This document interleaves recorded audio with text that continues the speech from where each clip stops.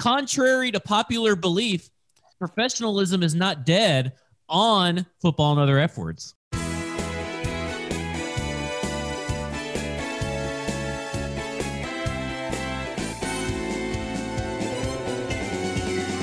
Welcome to Football and Other F Words. I'm your host, Michael Gillum, joined by Michael Herndon today. Zach Lyons has taken some much needed time off. So it's just the two of us today. You're going to deal with us. We're brought to you by Broadway Sports Media. I almost said we're brought to you by Football and Other F Words. Like a universe eating itself, our podcast is brought to you by our podcast, so deal with it. BroadwaySportsMedia.com. Come check us out. Grab yourself a premium membership. Michael, I'll start with some devastating news. One Jessica Smetana has tweeted out a retweet by Michael Strahan himself, who has fixed the gap in his teeth. No. Right? What? The gap was Michael Strahan. Someone tweeted to Michael Strahan, which he read on that. I forgot which night show, Tonight Show thing was doing the like celebrities read mean tweets thing. Someone had tweeted at Michael Strahan years ago, Strahan's teeth are like a middle school dance. All the boys are on one side and all the girls are on the other. I love it. I mean, it's not like it made him a bad looking guy, right? I mean, Strahan, he wasn't suffering for a lack of opportunities in media or anything like that. I mean, it was kind of his signature thing. No, I don't think anyone was like necessarily making fun of it. It was just a part of who he was. Yeah. I mean, it's sad. He turned a great NFL career into a morning talk show, into Dancing with the Stars. I guess, I don't know if that's a thing you want to list on your list of accomplishments, but he's been on it. I haven't. So I can't, the gap is gone. And I mean, it looks good. Don't get me wrong, but the key was the gap. Right. I mean, that was, I feel like this is a tough blow for, anyone who has a gap out there. I mean, your fearless leader has abandoned you. That's tough. It's like your favorite bald person now suddenly has hair. They've just destroyed you. They've left you behind. Yeah. All right, let's talk about the NFL and the NFLPA. NFL is, I believe they have voted on it by now. We're recording this on a Tuesday to approve a now 17-game season. Kind of in a nutshell, the way this will work is, and correct me if I'm wrong, the extra game, the AFC will host the home games one year, the NFC hosts the home games the next year. Starting in 2022, the Super Bowl will align with the day before President's Day. So those of you that have jobs that give you President's Day off, congratulations, you're getting your Super Bowl holiday that all of us have been bitching about for years. Do you think everyone's gonna, like, all businesses should now make President's Day a day off, right? I mean, if you were on the fence before, this gives you an excuse to do it. So I'm obviously, for the last year, we've all been dealing with COVID. I'm real hard up on two things right now. We need a second COVID Thanksgiving. I don't care what you want to call it, but give it to us in like March or April or something, to where, Thanksgiving is basically, it's on a Thursday, right? No one works that Friday. I don't care what job you have, unless it's in a godforsaken retail place that's deal with Black Friday. You're not getting any productivity out of your workers on that Friday. So I want the same thing for whatever you want to call COVID Day. It needs to be on a Thursday. Everyone eats way too much. No one works on a Friday. I also need President's Day. Yeah, I also need President's Day as mandated. I work in a job that does not give us President's Day off. I want that as sacrosanct as Christmas. It should be. It's only right. I mean, of all the stupid holidays that we take off for, is the day after the Super Bowl not the more useful day? Like, is that not more useful than, like, I mean, some people give days off for Easter, right? Like, what are you doing on Easter that you need a day off for? You need a day off after the Super Bowl because everyone's getting drunk and eating terrible food and feeling like a bag of assholes the next day. So is that not what you do at Easter? Well, I mean, is that not the purpose of the holiday? The egg hunt gets wild at our house. So the eggs are filled with PCP. It's just little tiny airplane bottles is what we do egg hunts with. Is that not what everyone does? Actually, that's a great idea. An adult egg Easter egg hunt. and all the Easter eggs are filled with airplane bottles or cash or something. I'm writing this down. Why don't we just make Easter the day that you're talking about for COVID Day, and we'll call it Feaster, and we'll just move it to Thursday. Michael, I love you, but I need the extra day off. Like I want it to be like Thanksgiving, to where it's like on a Thursday, to where every business out there realizes you might as well just give us the Friday off too. Give us a 4-day weekend, make it, or like you said, make it kind of like Labor Day, right? Where it's that Monday or something. Like we need an extra day to screw around. Absolutely. Speaking of screw around, I'm asking you a question about the extra NFL season. We're talking about Easter egg hunts.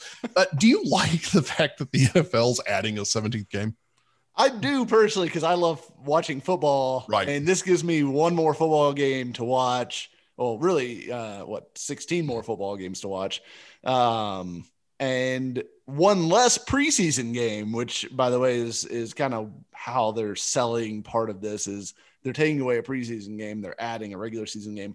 I don't fully understand why they're leaving a gap now. So much like the gap that used to be between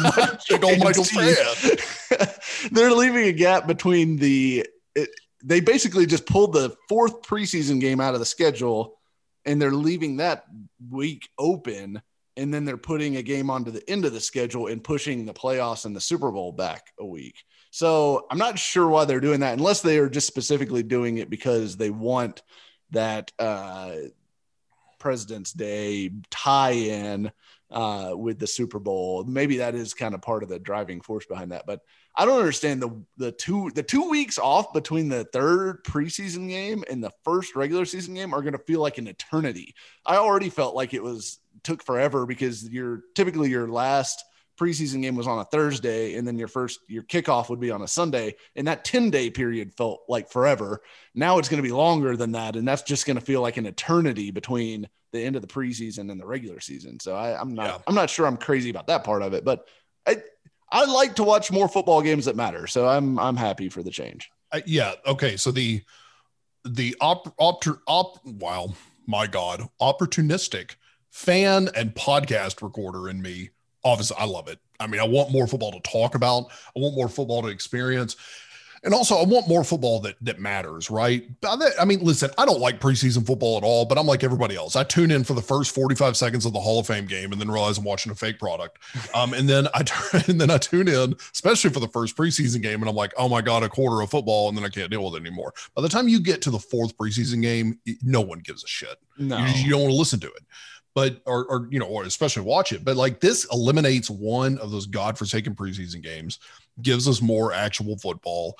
And it actually creates a dynamic that I like for the playoffs of that extra week of everything being pushed back means that an NFC or an AFC championship game has the chance of being in a place that is going to get a horrific amount of snowfall.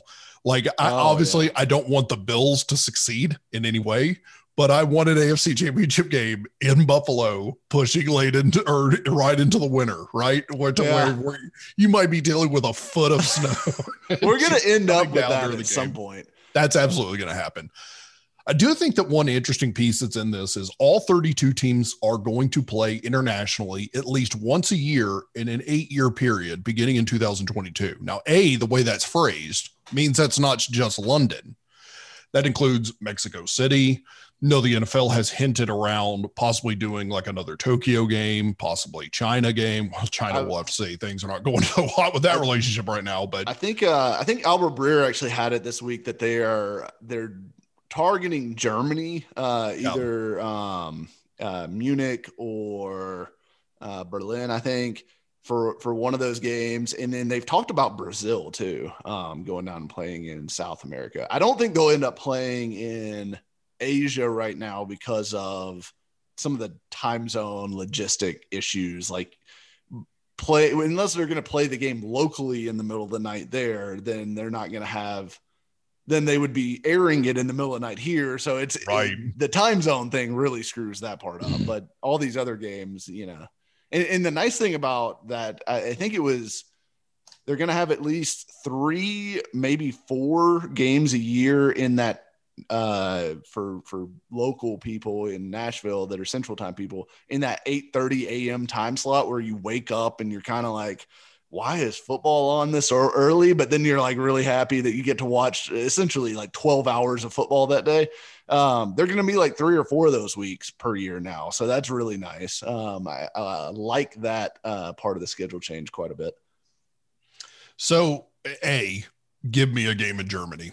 Sure. I mean, I absolutely listen. If you've listened to any amount of this podcast, you know that Mike and I are big fans of travel to Germany, big fans of Oktoberfest. I may need to go visit the sausages. Give me a reason to go back to that blessed land of pretzels and beer. But I'm a little more interested in this dynamic of this. You've got some players, including like Alvin Kamara, who have expressed their disappointment in this. It does seem to be that quite a few veteran players with obvious reason don't want to play an extra game because of injury. That's a valid concern. But here's my thing. This barely passed. I don't remember the vote total, but it was kind of close. If you are that adamant about this, how are the players not able to organize better to vote against things like this? And if they're not, then what the hell is the NFLPA doing for these players? The NFLPA sucks. The NFLPA sucks. That's the lead up bearing here. Yeah. That is the true story here. The NFLPA sucks. But I will also say that I know Kamara is upset. He doesn't want to play the 17th game, and he's mad because they're taking a preseason game away, but he wasn't going to play in that preseason game anyway. So he's playing an extra game and not getting the game that he would normally sit out. But there are players that play in that preseason game. So, and the PA does represent them too. Like they don't just represent the stars. So taking away a preseason game. Now, granted, most of the players that would be playing in that 4th preseason game would tell you that they want that game there because that gives them a chance to actually put something on tape and get it out there. But the NFL has done studies and they have found that actually preseason games have more injuries than regular season games, believe it or not, which is kind of counterintuitive, but I think it's probably more related to just being earlier in the season, guys not quite being in shape yet, or at least not in football shape, and going out there and maybe getting some soft tissue stuff going on. But I also think it may be part of, there's a certain level of effort where like if you're not going full speed and someone else is, and you take a hit from a guy where you're maybe a little bit more lax than you would be in the regular season, you're more at risk for injury there. So I don't know that the player's injury risk question, like I guess it stands up if you're a star player because you wouldn't be playing in the game. Now you are going to be playing in game, and no risk of injury is certainly better for you than a little bit of risk of injury. But there are some interesting studies out there as far as like preseason game injury rates versus regular season and stuff like that I think the NFL is using to sell the PA on this idea. But so I'm kind of interested in this. I was thinking about this right before we started recording. It's kind of off the top of my head. So if I sound like an ass face, just tell me this is idiotic, Michael. Stop asking this question. Are you going to see more contracts that are going to be geared towards a little bit longer stats because they've got an extra game to achieve that? And what I mean is, like, say you get a wide receiver and they would have a bonus attributed to 1,000 yards. Is the team going to try to work it into 1,100 yards because they know that now with 17 games, it's easier, or I should say the path provides them an extra game to try to acquire that? Yeah. So I think that's honestly the biggest downside of the whole change to 17 games in general is the fact that we're going to have to reorient ourselves to what stats mean, like at least like cumulative season long stats. And I tend to think they're generally not that big a deal unless you're talking about, like, if you're talking about 1,000-yard running back, like it's like the difference between a 990-yard running back and a 1,010-yard running back is not that big a deal, but on paper it really, like, I feel like those little milestones are always going to be there to say, oh well, he got 1,000 yards last year, that sounds a lot better than he got 990 yards. It's one of those mental trick things, right? But stuff like the rushing record, like that is a record that goes back to 1984, and it stood for a long time. Eric Dickerson's 2,105 yards. That record Henry got pretty close last year. He was within 100 yards of it. Obviously didn't quite get there, but there's a pretty good chance that record's going to fall. Now, it's got to have an asterisk by it, though, unless you, I guess, get more yards per game than Dickerson did. But like everything, you're going to have to compare on a scale because, if you throw 60 touchdowns on a 17-game season, that's not quite as impressive as throwing 60 touchdowns on a 16-game season. So it's kind of going to mess with all the records, like the big records like that mean something in the NFL. So, and then once it goes for a while, like the career long records and stuff like that, all of that kind of has to be adjusted too, because these guys are just going to have more opportunities to play than their counterparts did for years and years and years, which, I mean, if you go back far enough, the NFL used to be 14 games long and moved to 16. And, we've adapted to that. Eventually we'll adapt to this. But I think that's really the biggest downside to me is just losing some side of what the records are. And I do think you're right about the contracts. You've got to adjust your incentives and what you think, a guy, if you're going to set a sack incentive out there, like for 10 sacks, it's gonna be a lot easier for a guy to get 10 sacks now than it was last year. So it's going to be interesting to see how teams kind of recalibrate some of that stuff. Or as the Titans defense did last year, would have just provided us an extra game to watch 0 sacks at all. So I want to ask 2 more questions. I don't even know if this is a question, more of just a statement, and it's a lot of hyperbole, so deal with me. I feel like the NFL has just eliminated my dream of the perfectly defeated NFL team. Only 2 teams have ever gone 0-16. 10 NFL teams total went completely defeated, but up until the modern era, 0-16 had only been accomplished by 2 other teams, the Lions, and was it who had the other one? The Browns, yes. Yeah. I feel like the NFL has just put a dagger in that. 0-17 is going to be so much harder because we always know. You're looking at this all wrong. You're looking at it all wrong. Because when Adam Gase takes over the Bears in 2 years, you are going to get to see an 0-17 season, and you're going to get to celebrate that season like you should have gotten to celebrate an 0-16 Jets season this past year. So your dreams are finally going to get to come true.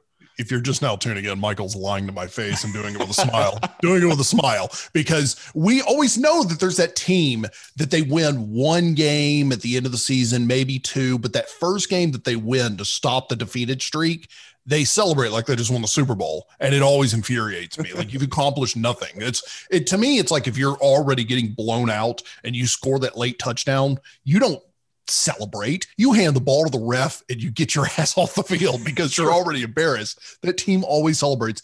And I feel like the NFL they've just screwed me. So don't come to me with Adam Gase lies. Don't do that to me. Gase needs another shot. Question number 2, and this is kind of serious.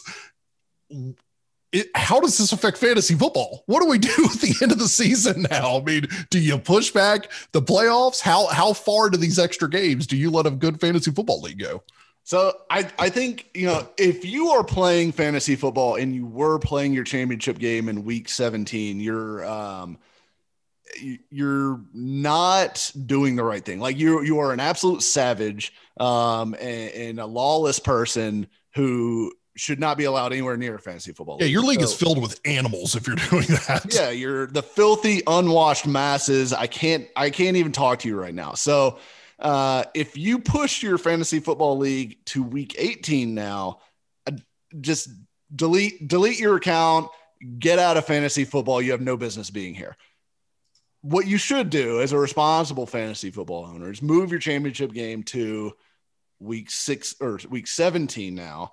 So your championship is your second to last game of the season. Very few teams sitting guys and that sort of thing still. I don't think it's going to change that much from what we saw in week 16 previously. So I think that's the responsible thing. You do get an extra week of fantasy football. You get an extra week of gambling. There's a lot of benefits here to this 17th regular season games. We like this. We like all of these things. I can deal with a little bit of record weirdness.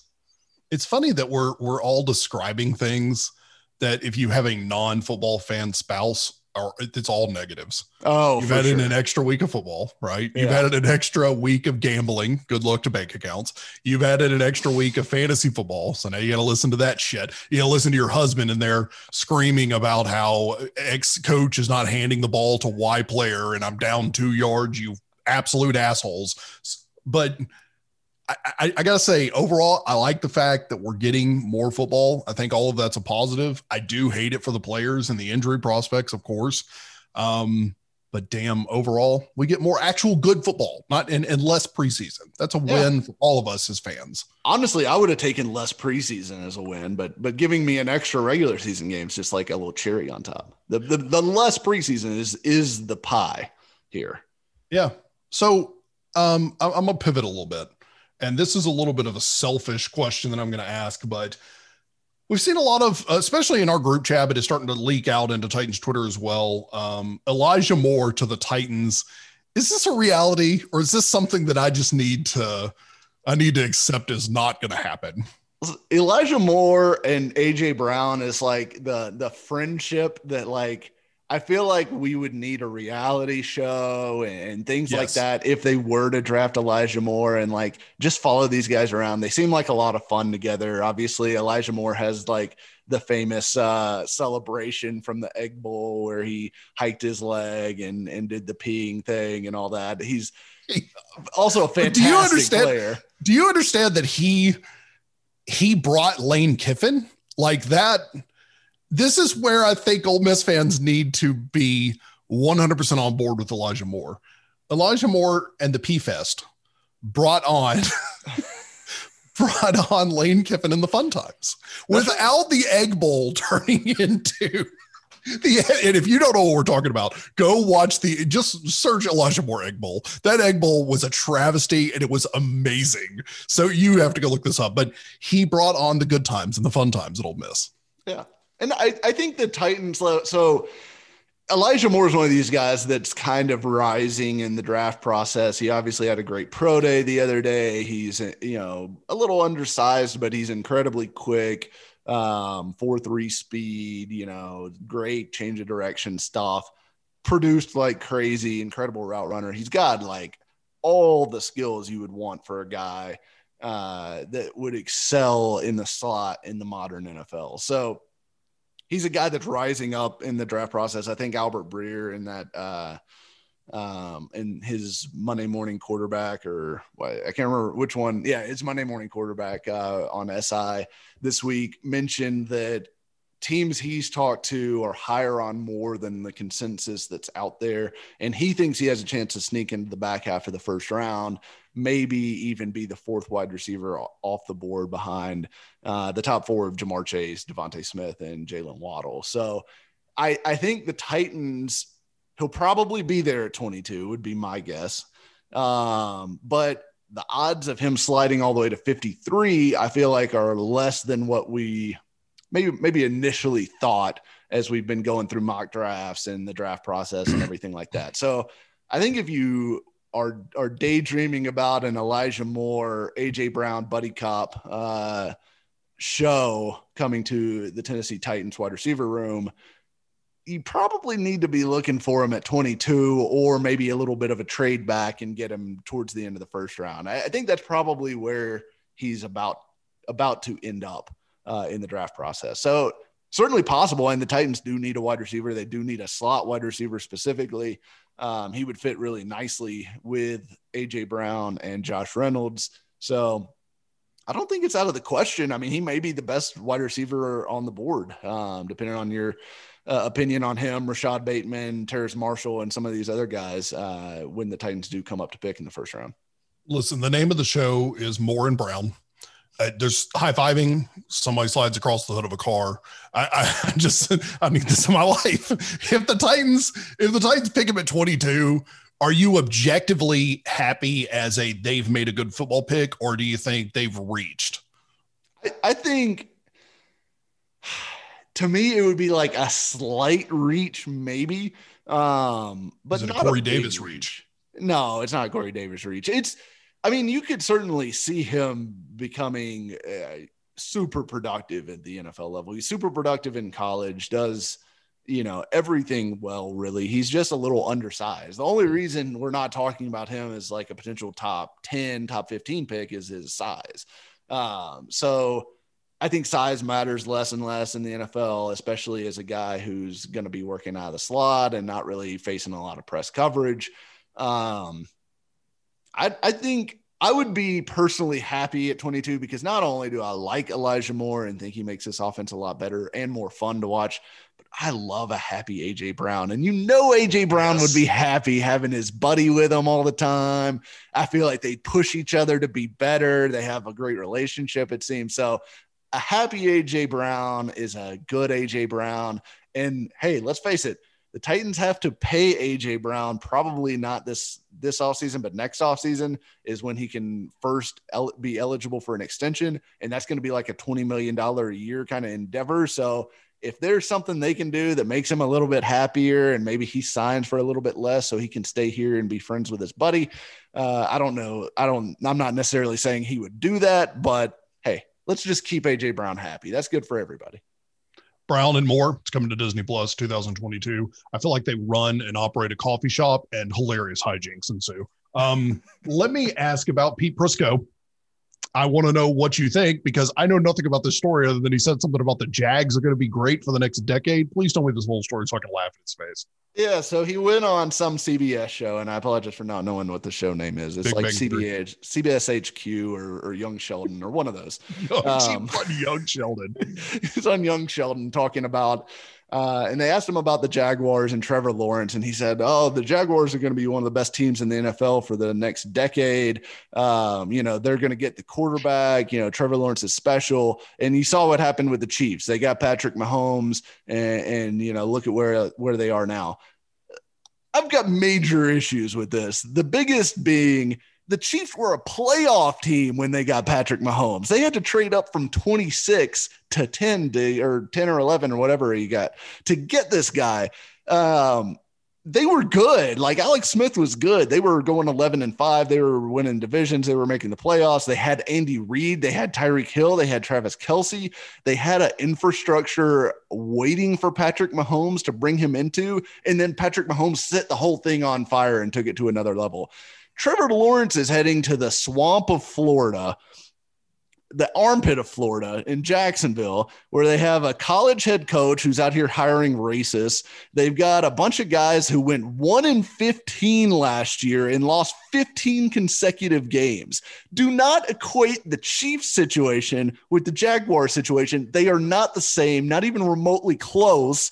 The Jaguars may end up being good in 2 to 3 years if Urban Meyer turns out to be better than what his hires have been so far as a head coach. But this is no guarantee for Trevor Lawrence to all of a sudden be the Chiefs and Patrick Mahomes. Like, give me a break on that nonsense. Their defense sucks. They don't have anybody to the level of Hill or Kelce on the roster, and they don't have the offensive line that the Chiefs had when they inherited Mahomes. So Prisco has bad takes all the time. This is among his worst, like an absolute garbage take. I don't know how you look at that unwashed crevice of the continental United States and see that team it has no functional pieces that are working that gives you any kind of indication that they're going to start dominating for the next decade. I mean, we have said multiple times on the show, and I know we're saying it a lot with the tongue-in-cheek humor, but in all seriousness, I don't see Urban Meyer lasting there past 2 years. He's a man that does not handle losing well. He's already been doing some bitching about how the NFL process works, free agency and that kind of thing.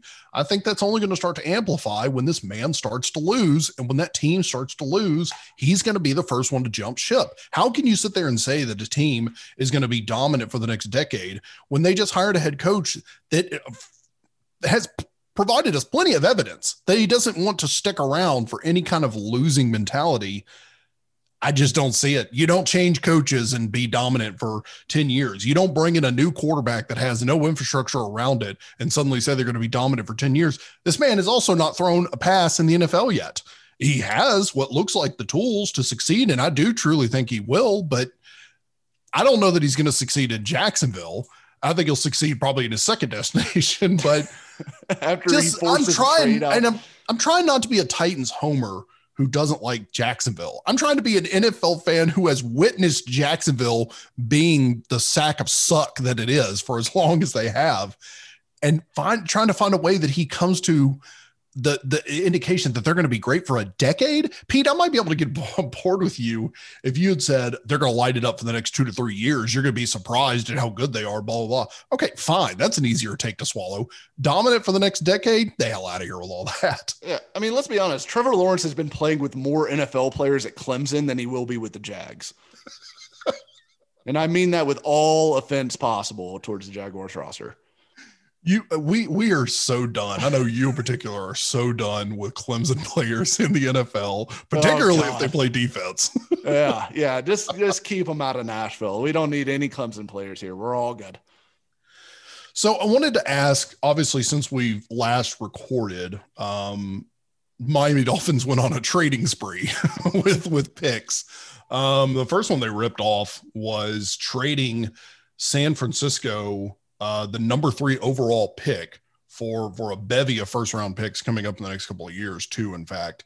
And then hours later traded their number 12 to Philly to move up to number 6 in the first. Am I correct on that? Yes. Yeah. So they traded down and then back up. So they kind of boomeranged. So let's start with San Francisco. Obviously the talk about we're not drafting a quarterback is nonsense. You don't do this to go after an edge or something, right? I mean, you're getting a QB. Yeah, they're 100% getting a quarterback. The interesting thing now is, are they going for Mac Jones, which is what, like, Daniel Jeremiah came on the I think the Athletic Football Show podcast this past week and said that the people that he knows, that he talks to in the league, the people that would know almost universally believe that they are trading up to number 3 for Mac Jones, which is wild because Mac Jones is pretty universally viewed as the 5th quarterback out of the top 5, which is, obviously Trevor Lawrence, Zach Wilson, Justin Fields, and Trey Lance, and then Mac Jones.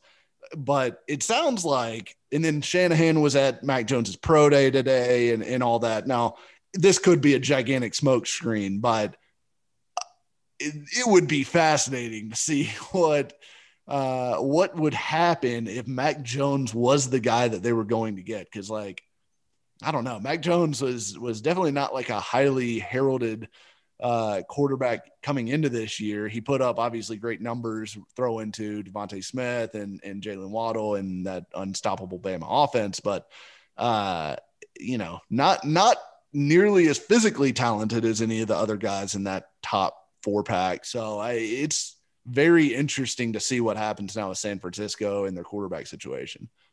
I mean, you have to put your money on that they're grabbing a QB, right? I mean, surely to God, they're not. I mean, that's a lot of draft capital to give up over the next 2 years to not draft a quarterback. No, they've got to be getting a quarterback. And I do buy the notion that they may start this season with Jimmy Garoppolo as their starter and the rookie is his backup, and because their roster is built to win right now. Like, they've got a really good roster, and that's why.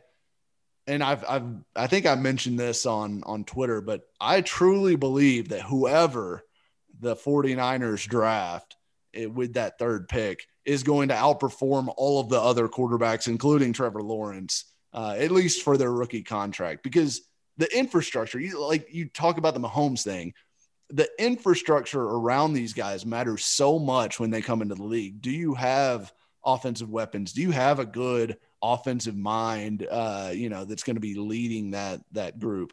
Do you have an offensive line to protect you? The 49ers have all that. Like, they just re-signed Trent Williams. They've got, a couple of first-round picks or high picks in Brandon Ayuk and Deebo Samuel at wide receiver. They got George Kittle. They've got Kyle Shanahan, obviously. That quarterback, whoever it is, even if it's Mac Jones, is going to be so much better set up for success than Trevor Lawrence is going to be in Jacksonville, than whoever it's going to be is with the Jets, than, whoever it would be with even Atlanta, who I think would probably be the next best landing spot for a quarterback out of the group that's looking for them, or maybe the Broncos. I could see the Broncos getting in that mix, but the Niners are going to be a good spot for whoever they end up picking. So I think whoever they take is going to have some success, but they may not play right away because the Niners want to win right now. How do you feel overall, with kind of an ugly pivot? How do you feel overall about Titans free agency so far, kind of leading into the draft and the players that they acquired? I mean, you can give me a letter grade if you want. I'm just gonna laugh at you because I think letter grades for all this shit is really stupid. Draft letter grades to me are the absolute worst. I'm dying to, and I may actually do it this year, of going back and looking at letter grades for like the past 3 years of just say Titans drafts and seeing just how wrong they are. Yeah. But I digress. How do you feel about Titans free agency so far? It's kind of a mixed bag. Obviously, like I feel like the pass rush is definitely better. That was the one spot they had to improve. They've done that with Dupree and Autry. I feel like the secondary is kind of a wash compared to last year. I know a lot of people you look at, well, you lost at Adoree Jackson, you lost Malcolm Butler, you lost Kenny Vaccaro. I think Hooker's better than Vaccaro one. Like full stop. I think he's just a better player right now at this point in their careers. I think Janoris Jenkins is a rough equivalent of Malcolm Butler, both older guys. I think Jenkins got more juice as far as being able to run. He may not quite be as physical as Butler, but I think they're roughly equivalent. The question becomes who's better between Christian Fulton and Adoree Jackson this year. And obviously you didn't even have Adoree last year. So for people to say the secondary is absolutely worse than it was last year, I don't think it is, because if you're counting Adoree Jackson, you're certainly not counting the guy that showed up the last 4 weeks of the season and played horribly. You're counting the guy that you saw in 2019, who was actually a pretty good corner. So I don't think there's any way the corners are worse than they were last year, unless there's like mass injuries and stuff like that at the position. But on paper, it's a rough equivalent. I think they're probably going to spend a draft picks there relatively early, but we'll see. That's the spot that I think is really interesting on defense. And then obviously the offense, tight end's going to be worse, regardless of who else they go get at this point. Wide receiver, maybe okay. Like if they go and draft Elijah Moore, I could see Elijah Moore and Josh Reynolds being better than what the Titans got from Corey Davis and Adam Humphries last year. So I don't think the offense is probably a little bit worse. The defense is a little bit better on the whole, in my opinion. So, that's not a huge win right now, but we also haven't seen the draft. We also haven't seen the end of free agency. Like they could still bring back Daquan Jones. They could still go sign another edge rusher. There's still guys like Justin Houston. Obviously, Clowney's still floating out there, although it doesn't sound like he's likely to come back. Then there's Ryan Kerrigan, Melvin Ingram. There's still some big-time pass rushers out there that they could go get and even supplement Dupree and Landry up front. So there's still some moves to be made, and the Titans still have access to money via the potential Tannehill restructure. So they're still kind of sitting on some money that probably doesn't show up when you look at Spot Track or Over the Cap or whatever site you like to look at, but there is some money that they have access to go sign some pieces. And as more people get released too, they could be in a position to benefit from that. So I don't think they're done, but I think it's about a wash overall, as boring of a take as that is. Before we end here, the last thing I want to ask you, any pro days that Robinson and or Vrabel have shown up to that you've been surprised that they're there or disappointed they didn't go to others, or just anything you gleaned out of that you believe is interesting? Yeah, so I did think it was interesting that they went to the Tennessee pro day and not what was the other one that was that day? Wasn't Ole Miss the same day? I think it was Ole Miss. Yeah, I'm a little surprised that they went to the Tennessee one. Now, I like Trey Smith. I like Josh Palmer, both as prospects. That we obviously saw Vrabel working out with Trey Smith, I think taking some snaps from him, stuff like that. Trey Smith seems like a guy that they would like. But Ole Miss, Elijah Moore, we've already talked about it. That's a guy that you're really interested in, obviously, or at least I would be if I was the Titans. So it doesn't mean that they're not interested in him, but it is I guess, at least notable that they decided to go to the Tennessee Pro Day over that Pro Day when they had the choice between the two. Other ones, I don't know that anything's really stood out. They went to the Michigan. I think Vrabel went to the Michigan Pro Day, and they've got some interesting guys like Nico Collins, the wide receiver, Jalen Mayfield, right tackle prospect. So Kwity Paye, obviously edge rusher. So I don't know. It's hard to read too much into it. I do know that the Titans love the guys or the pro days that they both show up to, like Robinson and Vrabel, I think shows some serious interest. I think they were both at Alabama. I think they were both at trying to remember what the other one was now, but I think the ones where they're both there shows some clear interest in maybe not one specific guy, but at least a group of guys, because Vrabel's famously said he likes to get his hands on these guys and feel, them work against him a little bit. And that makes a difference to him in his evaluation process. Now, maybe you can say, all right, well, based on last year's draft class, that didn't work out so good, but he didn't get to do that last year either. So maybe that is the key. That's the secret sauce to having a good draft pick is Vrabel getting his hands on them and being able to shake things up with the chest protector. You just reminded me of my favorite Twitter interaction from last week because of this pro day showing at UT. Taylor Lewan tweets a picture of Mike Vrabel taking a snap and saying Vrabel literally thinks he can play any position in the NFL, still wouldn't get past me on one-on-one pro though. And he tags Coach Vrabel. Vrabel then responds, just John and I out on the road looking for players, even left tackles eyeballs. The eyeball emoji at the end got me. To which Lewan responded with the little boy holding the water cup, doing the awkward, oh God, I should just get my mouth shut face. But then Michael Ruse drops another little bomb under him saying, this was also my reaction when they drafted you, talking to Taylor Lewan. I love the fact that Vrabel obviously ghost checks his mentions. The man almost never tweets, but finds time in the middle of all of these visits to rip Lewan's ass a little bit. I do. So, I know Vrabel takes some shit about, him being his ego and stuff like that. I do love the way Vrabel interacts with the players. And I think the players legitimately love Vrabel. Like, I think Lewan and Compton, like, they enjoy mixing it up with Vrabel and like ribbing each other. Like, they get each other's sense of humor, I think. So yeah, I thought that was hilarious. And just to clean up what I just mentioned, Robinson and Vrabel were both at UT. They were also both at South Carolina, which, obviously JC Horn, my heart, my favorite player possibly in the entire draft, who will almost certainly not be there at 22, sadly. And then Shi Smith, who's an interesting slot receiver as well, that could be like a middle round guy.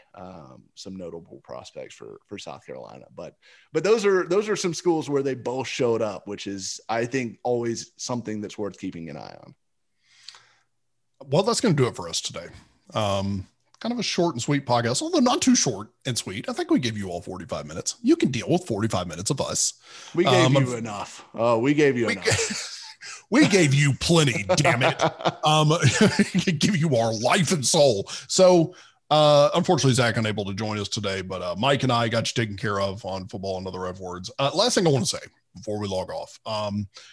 If you live in Nashville or Middle Tennessee, this poor area has dealt with so much bullshit over the last year.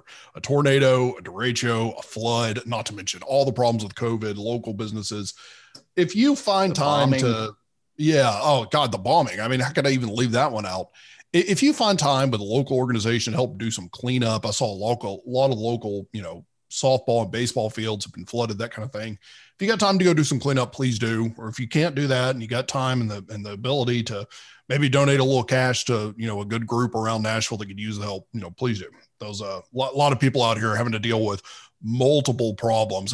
Unfortunately, I saw a lot on Twitter of the same people who got hit with tornadoes, got hit with flooding and that kind of thing. And take some time to give back to your community. But thanks for putting up with us today. We appreciate it as always. Football and Other F Words. You can find us always at BroadwaySportsMedia.com.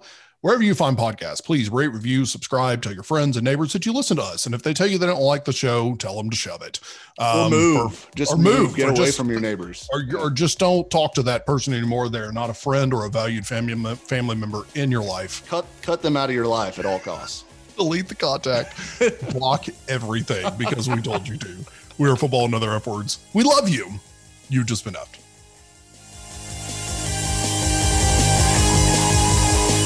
A Broadway Sports Media Production.